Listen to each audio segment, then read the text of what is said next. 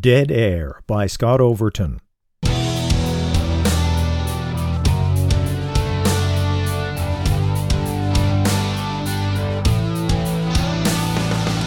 Previously in Dead Air, Lee Garrett has finally discovered who's been trying to kill him, but the confrontation nearly cost the lives of Garrett and Detective Davis. Now, here's Chapter 25. Cousins would live. Lee wasn't sure how he felt about that. When the paramedics took the man away, he was conscious. The dry-as-ashes voice rattled, "It's not over, Garrett." Lee thought about the words as he sat on the police station bench. Wasn't it what the bad guys always said in the movies? Or did it mean more? He hoped the officers would be through with him soon. He wanted to go to the hospital to check on Davis. "Sid?" A simple red print dress complemented the shining black hair. A gray wool winter jacket draped over her arm looked even more expensive. "You look terrific," he said, his jaw slack. "Better than naked?" Her nose wrinkled with a smile that seemed to release all the tension in his shoulders and neck. He laughed. "Terrific in a different way. It's nice to see you, Nadia." "You too, Sid." She gave a nod toward the front desk. "Been a whole lot of cops and ugly faces coming in here tonight. You part of that?" She sat down beside him. "Yeah, I'm not an undercover cop. That part was true. The rest of the truth is even stranger." He gave her a quick outline. When it was done, he shrugged an apology. "I'm not a history teacher." She snorted. "Well, shit, I knew that. I just didn't know if anything you told me was true." She looked at her knees. "The wife, the one that left you?" "My wife left me years ago. It still hurts, but there's another woman I love. She was injured, badly. Someone meant to hurt me, and she got in the way. She didn't want anything to do with me after that." Nadia put a hand on his arm and gently stroked it. "That explains a lot." Then she smirked. "I knew there had to be some reason you didn't want me." "Oh, I wanted you," he said, "but it just didn't feel right. I hope you can understand." Her small nod took a load from his heart. "What are you doing here? Tell me." "Some asshole tried to take my money, but he was stupid, tried to do it by himself." Her grin was sheepish. "I bit his nose half off." Lee stared, not knowing whether to comfort or congratulate her. "You're amazing," he said. "Better than that, I got a job." "Fantastic! Where?" Her eyes twinkled. "At the bingo hall. I'm a server." Their burst of laughter startled some street types and hookers down the hallway. They didn't care. They laughed until there were tears in their eyes.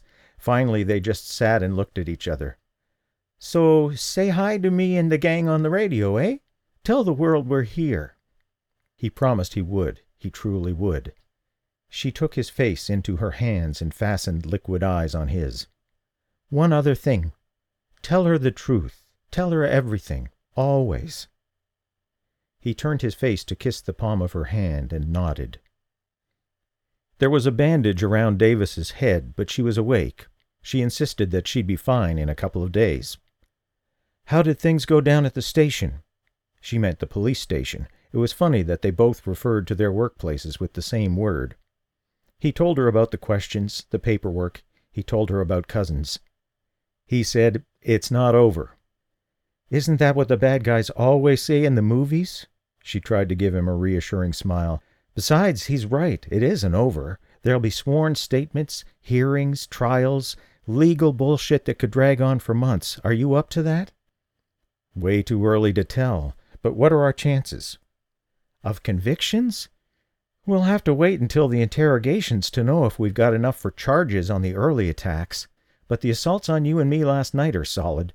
Van Horn and Cousins will do serious time for those. Will that be enough?" "I just want it to be over.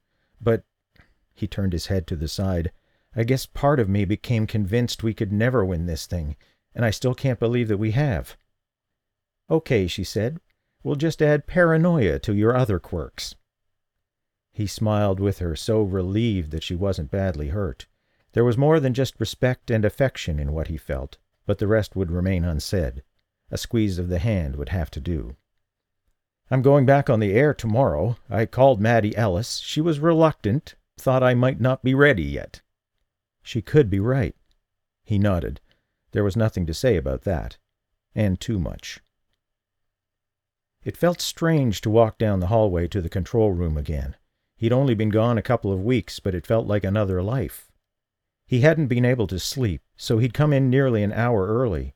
Just catching up on email and memos could take him that long anyway. Getting ready for the show was a welcome routine that calmed him. He thought about Candace. A call to the CNIB had confirmed that she'd gone back to work for a few days a week, but he hadn't asked to speak to her. The next time they spoke could be the moment that determined their future. He wasn't about to risk doing it by phone. But he was afraid of how she'd react, and as much of his own reaction. He tried to concentrate on the computer screen, but his eyes kept darting to the clock. It made the time crawl. His show that morning might be critical too. His vindication or his final failure. Either way, he was impatient to get on with it. The settings on the control board were the way they should be, just like all of the other times he'd checked. He clicked on his email icon again. As the mailbox view unfolded, something caught his attention at the corner of his eye. From the direction of the window, maybe a passing car. He looked up. Lenny Schwartz stood outside the glass, outlined by the glow of street lamps, aiming a shotgun at him. The world of crisp edges and measured time blurred into an all-too-familiar dream, the body stripped of its will, its nerves disconnected, joints locked, sinews unresponsive, mental processes too slow to grasp essential information, except for one undeniable truth, the nearness of death. Adrenaline raced through the channels of the flesh, awakening, igniting, bullying, coaxing, pushing the organism to respond with motion, somewhere, anywhere. He flung himself off the chair as the window exploded in a cascade of glass and thunder. Needles stitched his skin. Razor shards plucked at his hair and embedded themselves in his clothing. He bounced off a cabinet and back onto the plastic mat, now graveled by jagged fragments. His hands pushed and were pierced in a dozen places. Stifling a cry, he rocked in pain and shock. What could he do? What could he do to live? He risked a look at the window, afraid to face death and afraid not to. His view was blocked by the console. That also meant he was partially hidden. The window had 3 panes of glass, angled to baffle street noise. The shotgun blast wouldn't have cleared it all at once. Another crescendo of noise, Schwartz sweeping away the remains of the glass with the barrel of the gun, only seconds from getting in. Lee scrabbled under the control board and flung a hand up to stab a button. The music stopped. He stabbed again, the mic control, lunged for the microphone and tugged it down.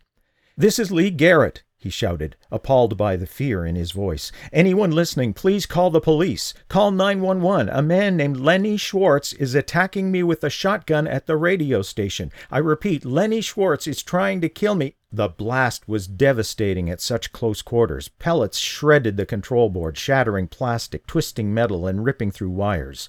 Lee's body jerked, and he cracked his head painfully on the chrome frame. The smell of burnt plastic mixed with the harsh spice of gunpowder.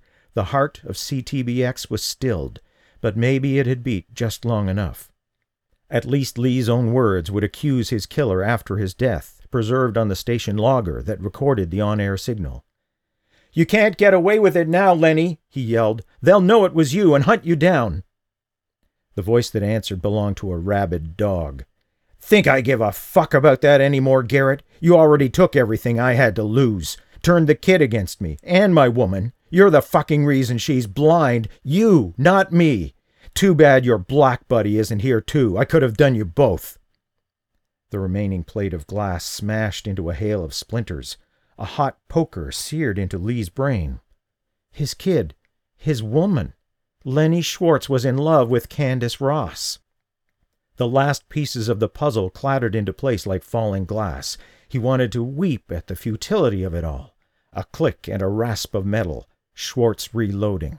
Lee dived for the end of the long console, knocking the chair crashing onto its back. He scrambled to his feet and raced, hunched over, like a soldier in no man's land. The hairs on the back of his neck rigidly aware of their exposure. The muscles flanking his spine twitched in anticipation of a murderous volley. The blast came, but he was out the door. Schwartz bellowed. Now what? Run to the main door and escape into the night? No. Schwartz would only have to lean back through the window and pick him off at his leisure. There was no cover until the far corner of the building itself. Or he could take target practice through the news booth glass. The lobby was a wide-open killing ground. If Lee could make it to the Z-104 booth, he could repeat his cry for help, but if Schwartz were close behind, it would become a trap. He sprinted toward the corner. The crash of a cannon boomed off the walls. The computer screen at the reception desk exploded with a flash that reflected like fireworks from the plaques in the lobby. Lee wrenched backward to stop himself, skidding like a ball player sliding for home plate. He fell heavily to the floor and cracked an elbow, but ignored it in a feverish scramble to regain the safety of the corner. Shit! Schwartz was already out of the booth, and the whole lobby was in his line of fire. Dead end. Lee shoved away from the wall and raced down the hall in the opposite direction. The building was a shooting gallery, the corridors offering too many lengthy stretches with no cover. His right knee threatened to collapse. He must have twisted it. He came to an intersection and flattened himself around the corner, panting. Why the hell hadn't he gone on the offensive back in the booth when Schwartz was reloading? He'd been close enough to throw the chair, maybe even try to grab the gun. Instead, he'd run, and the moment he'd done that, he'd given the hunter all the advantages. He was almost out of options. He had to find a way out of the building without giving Schwartz a shot, or he had to find a weapon for himself. Where could he find a weapon? Engineering? No, it was at the far end of the building and always locked overnight. His attacker would be on him long before he could batter down the door. He looked to his right and spotted a fire extinguisher 2 meters away. Better than nothing. He risked a quick glance around the corner.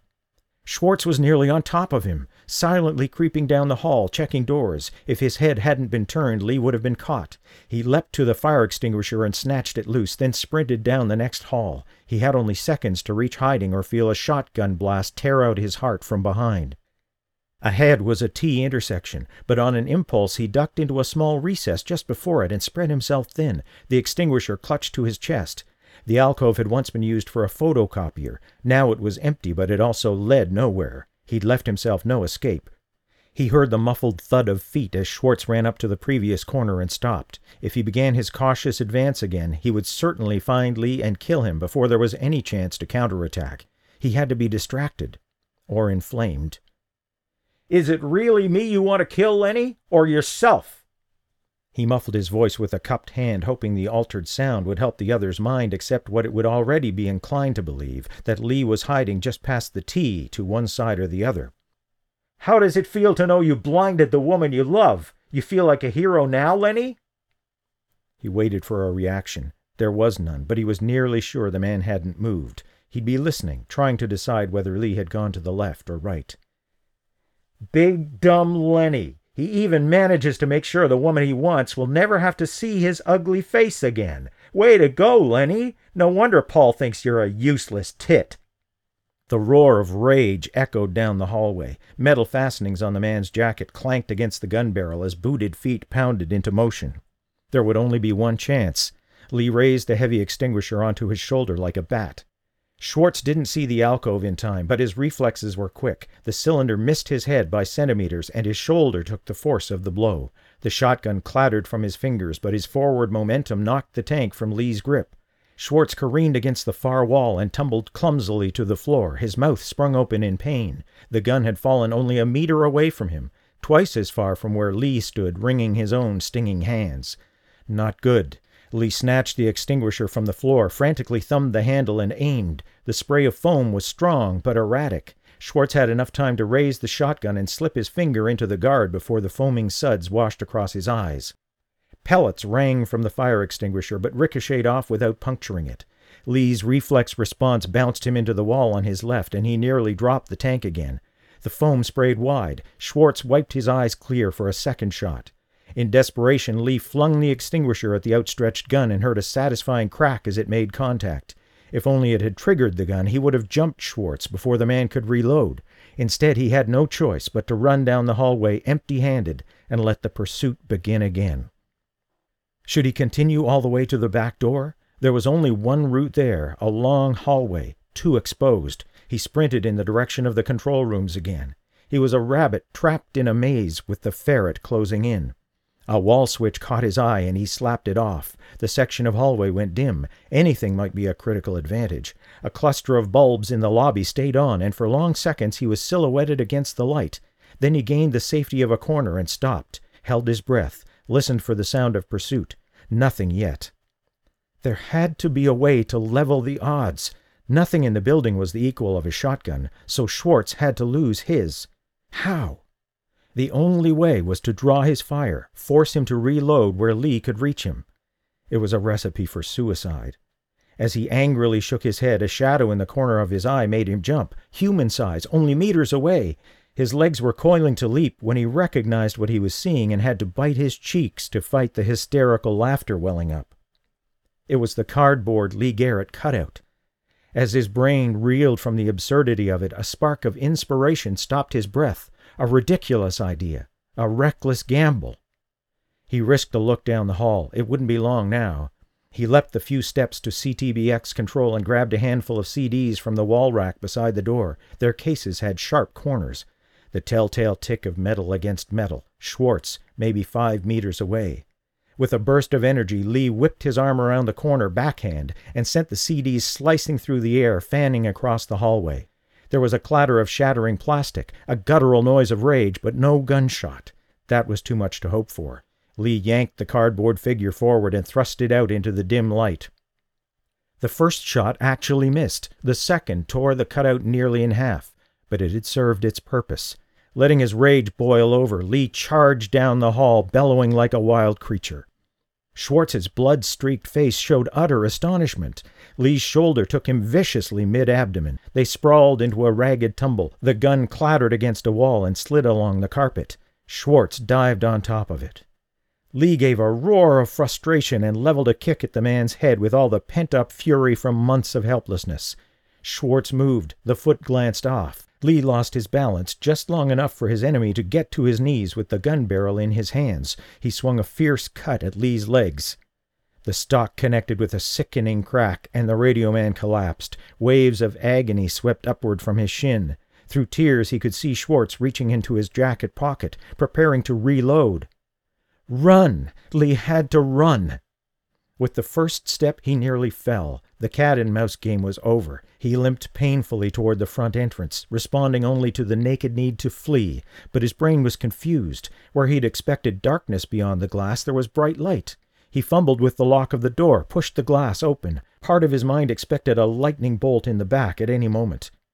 He'd forgotten about the step. His brutalized leg landed with a jolt, and he sprawled across the concrete. The breath of defeat rattled from his lungs, yet as he wearily raised his head he found the night had become filled with eyes of white fire, confronting him in a ragged half-circle. Headlights! A scattering of cars had pulled up over the curb, come to illuminate his final moment like an actor on a stage. He became aware of his killer standing over him. "Get up, Garrett! I said get up!" A vicious kick caught Lee in the ribs and he nearly blacked out. He tried to roll away but felt cold steel at his neck. "Get up! I want to look in your eyes as I kill you." "It's too late, Lenny. Look at the cars. There are witnesses now." "You think I give a shit about being caught?" He pushed the barrel of the gun into Lee's ribcage and shoved it upward until the radio man lurched to his feet with a groan, supporting himself on the doorframe. "What have I got to lose thanks to you?" "Not me," Lee panted. "You poisoned Paul with your hate and nearly killed the woman who might have saved you from it."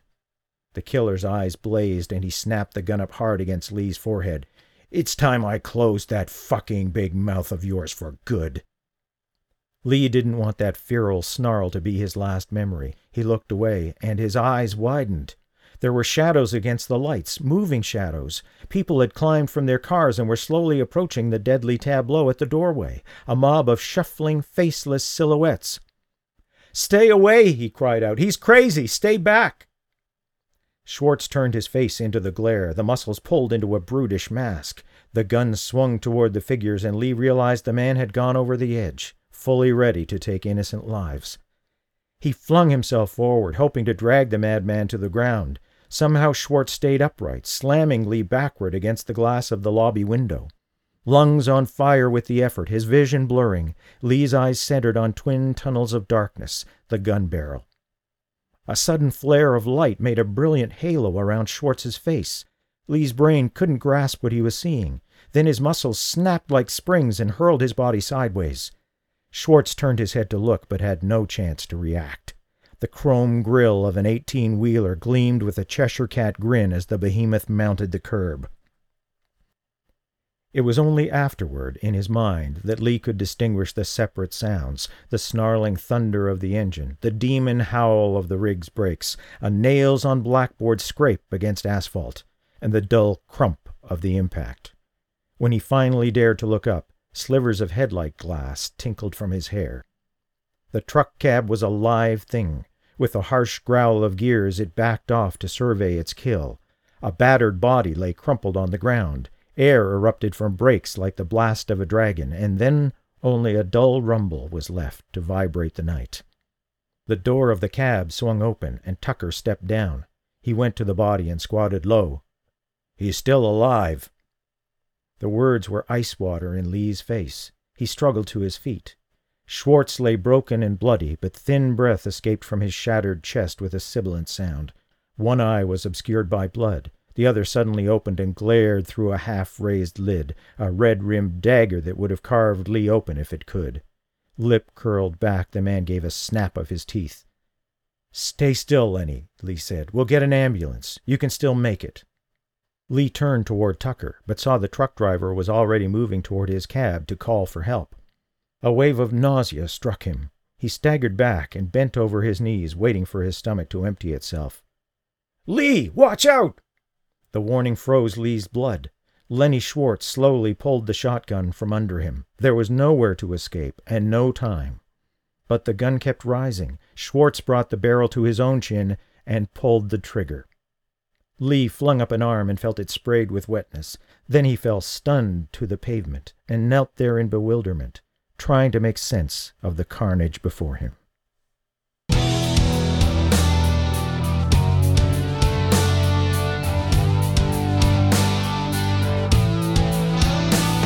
That's Chapter 25. Now our final podcast episode concludes with the epilogue as Lee tries to find if there's anything of his former life to return to. Lee knew he was facing the most important audience of his life. His heart fluttered like a Jethro Tull flute solo. She was filing some papers in a cabinet. He stood in the doorway, remembering all over again how beautiful she was. It made him ache. Her hair had grown back, and there were no signs of scarring from that distance. He watched her movements, so fluid and graceful, even when unsure. Reluctant to break the spell, he rapped lightly on the door with his knuckle. "Candace?" She turned to the door, but it was a moment before she spoke. "Lee? Is that Lee?" "Sorry, yes, it's me." He cleared his throat and desperately tried to read her face. "You've got a great ear for voices." "Yours is hard to mistake. Or maybe I sensed you. Wishful thinking." Something leaped within his chest. "How have you been?" she asked. "Do you, want to sit? Are you staying that long?" The question shamed him. She made her way around the desk to perch on the front edge. "Fine, I'm fine. Maybe you heard how everything turned out." A shadow came over her face. "Lenny Schwartz. I still can't believe it." "He was part of it from the beginning, before you and I met, part of the neo-Nazis. I can't imagine what he thought when I showed up at his door with you. It was pure coincidence, but he wouldn't have believed that. First, it made him paranoid, then insanely jealous. So if it weren't for me, he would never have gone that far, never have tried to kill you." Her voice was hollow. "We don't know that." He wanted to say more, but how could anyone reconcile themselves to being the object of such a devastating infatuation? "Schwartz wasn't alone," he continued. "He had lots of help, different people taking aim at me for their own reasons. Even one of our announcers, Doug Rhodes. He blamed me for taking the morning show away from him, so he let Schwartz into our building to leave the note, and then made sure the others always knew where to find me." "Did you tell the police about him?" Lee shook his head, but realized she couldn't see it. "No, not yet. I gave him a chance to resign and leave town. I'm sure he'll take it." "You're very forgiving of your enemies." "I probably deserved them." "I'm so sorry," she breathed, her head bowed. "For all of us." She raised her chin. "What will you do now?" "My old job is still there if I want it, but I've been thinking I may get out of radio and find something else, a public relations job, maybe." "Why? You love radio, in spite of everything. I know you do. And you're good at it. People love you for it." "It took over my life, made me forget what's important. I'm not willing to let that happen again." "But now you've realized that, you can stop it. I know it's not my business, but someone with your ability, you make a difference in the world. You brighten people's lives. To just walk away from that gift, that would be tragic." She gave a mock innocent look. "There's even an opening at the country music station, the Wolf. The morning host is leaving." He couldn't help but laugh. "I can't say anything for sure right now. There are things I need to know." After a moment he asked, "Have you heard anything about Paul? What will happen to him?" She gave a half smile. "Believe it or not, he's staying with me for now. My mother's looking after both of us. She and my boss were able to convince the Children's Aid Society that it was the best temporary solution because of our relationship. But I guess eventually he'll go to a foster home, or be put up for adoption if that's what he wants." Her sigh came from deep inside. "I don't think there's much chance of them letting him stay with me." Lee swallowed hard. Maybe there'd be a better chance if there were another sighted person around. She shook her head. "No, I can't let my mother take on that kind of burden forever. She's getting old." "I wasn't talking about your mother." She paused, confused. Then her eyes opened wide. "Lee, I don't think—" She started to turn away, to hide behind the desk. He reached out to take her arm, but suddenly the words wouldn't come. The professional talker was struck mute, the storm of emotions within him unable to find a way out. "What? What is it you came to say, Lee?" Her voice was strained. "You've changed your mind now that you've seen me, haven't you?" "No! God, no!" he protested. More truth in those words than anything he'd ever said. "I'd just forgotten how you take my breath away." Her brows knit with pain. She raised her arms, fists balled as if she were about to strike him. He braced himself to take it. Then suddenly she was in his arms, softly crying. They stood in sunlight at the top of the hill where they'd gone tobogganing with Paul. Spring spread its glory. They breathed it in. The breeze ruffled her hair. He brushed a stray lock from her eyes and caressed her cheek, so sorry that she couldn't see the beauty that surrounded them. "Is there hope?" he asked. She turned her face to him, a trace of melancholy in her smile. "That I might recover my eyesight?" She hesitated. "I haven't told anyone else, but I can see some light that I couldn't see before." She raised her face into the sunshine. "Is there hope?"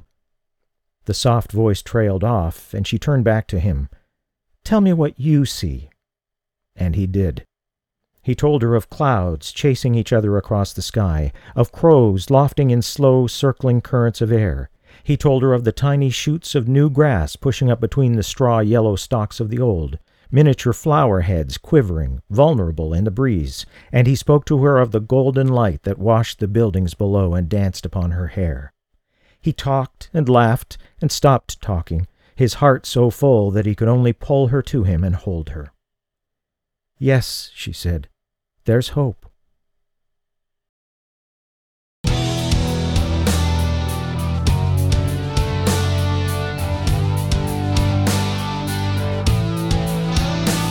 That concludes the podcast of Dead Air by Scott Overton. Thanks to Audionautics.com for supplying the theme music of the podcast. And thanks most of all to you for coming along for the ride and sticking it out to the end. I hope you'll check out more of my fiction, my blog, sign up for news, or buy a copy of Dead Air. Just visit my webpage, scottoverton.ca.